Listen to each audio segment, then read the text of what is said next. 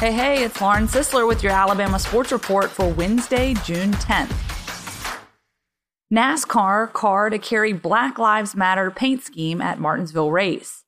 The Richard Petty Motorsports number 43 Chevrolet will carry a Black Lives Matter paint scheme when it hits the track on Wednesday night for the NASCAR Cup Series race at Martinsville Speedway.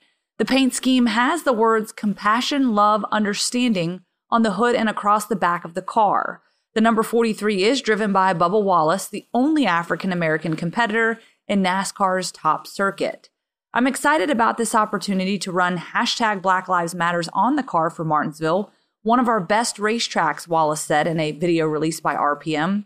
It's my best racetrack for sure. With this statement that we have right here that we're about to make running this race car, being on live television on Fox, I think it's going to speak volumes for what I stand for, but also with the initiative that NASCAR, the whole sport, is trying to push. NASCAR Cup race at Talladega June 21st to allow 5,000 fans. The NASCAR Cup race at Talladega on June 21st will allow a limited number of fans in the stands and on the campground, it announced Tuesday. According to track officials, 5,000 fans will be allowed to attend the Geico 500 on Father's Day using grandstand and tower seating. In addition, 44 campground spaces atop the Alabama Gang Superstretch will be available for purchase. Our front stretch grandstands and towers are massive, measuring an incredible 0.8 of a mile long, Talladega Superspeedway President Brian Crichton said. That provides us ample room to be able to welcome race fans back with plenty of safe distancing between guests. NASCAR and the track staff will continue to work with health and government officials and will be ready to provide a safe experience for the NASCAR fans in attendance.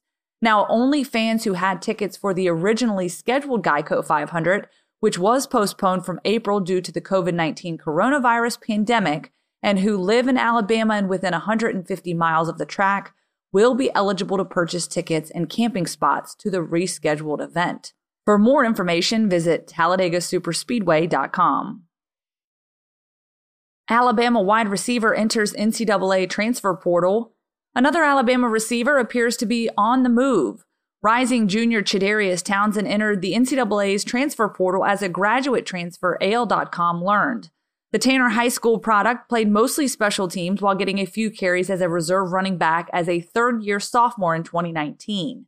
Townsend worked at both receiver and running back in his time in Tuscaloosa, finishing with 8 total carries and 22 rushing yards. The Crimson Tide also lost receiver Tyrell Shavers, who on Monday announced he was headed to Mississippi State as a transfer. Alabama, South Alabama to meet in basketball 3 times beginning this season. South Alabama has set a 3-game basketball series with Alabama beginning this season, it was announced Tuesday. The Jaguars will travel to Tuscaloosa in both 2020 and 2021 and 2022-23 and host the Crimson Tide at the Mitchell Center in 2021 and 22.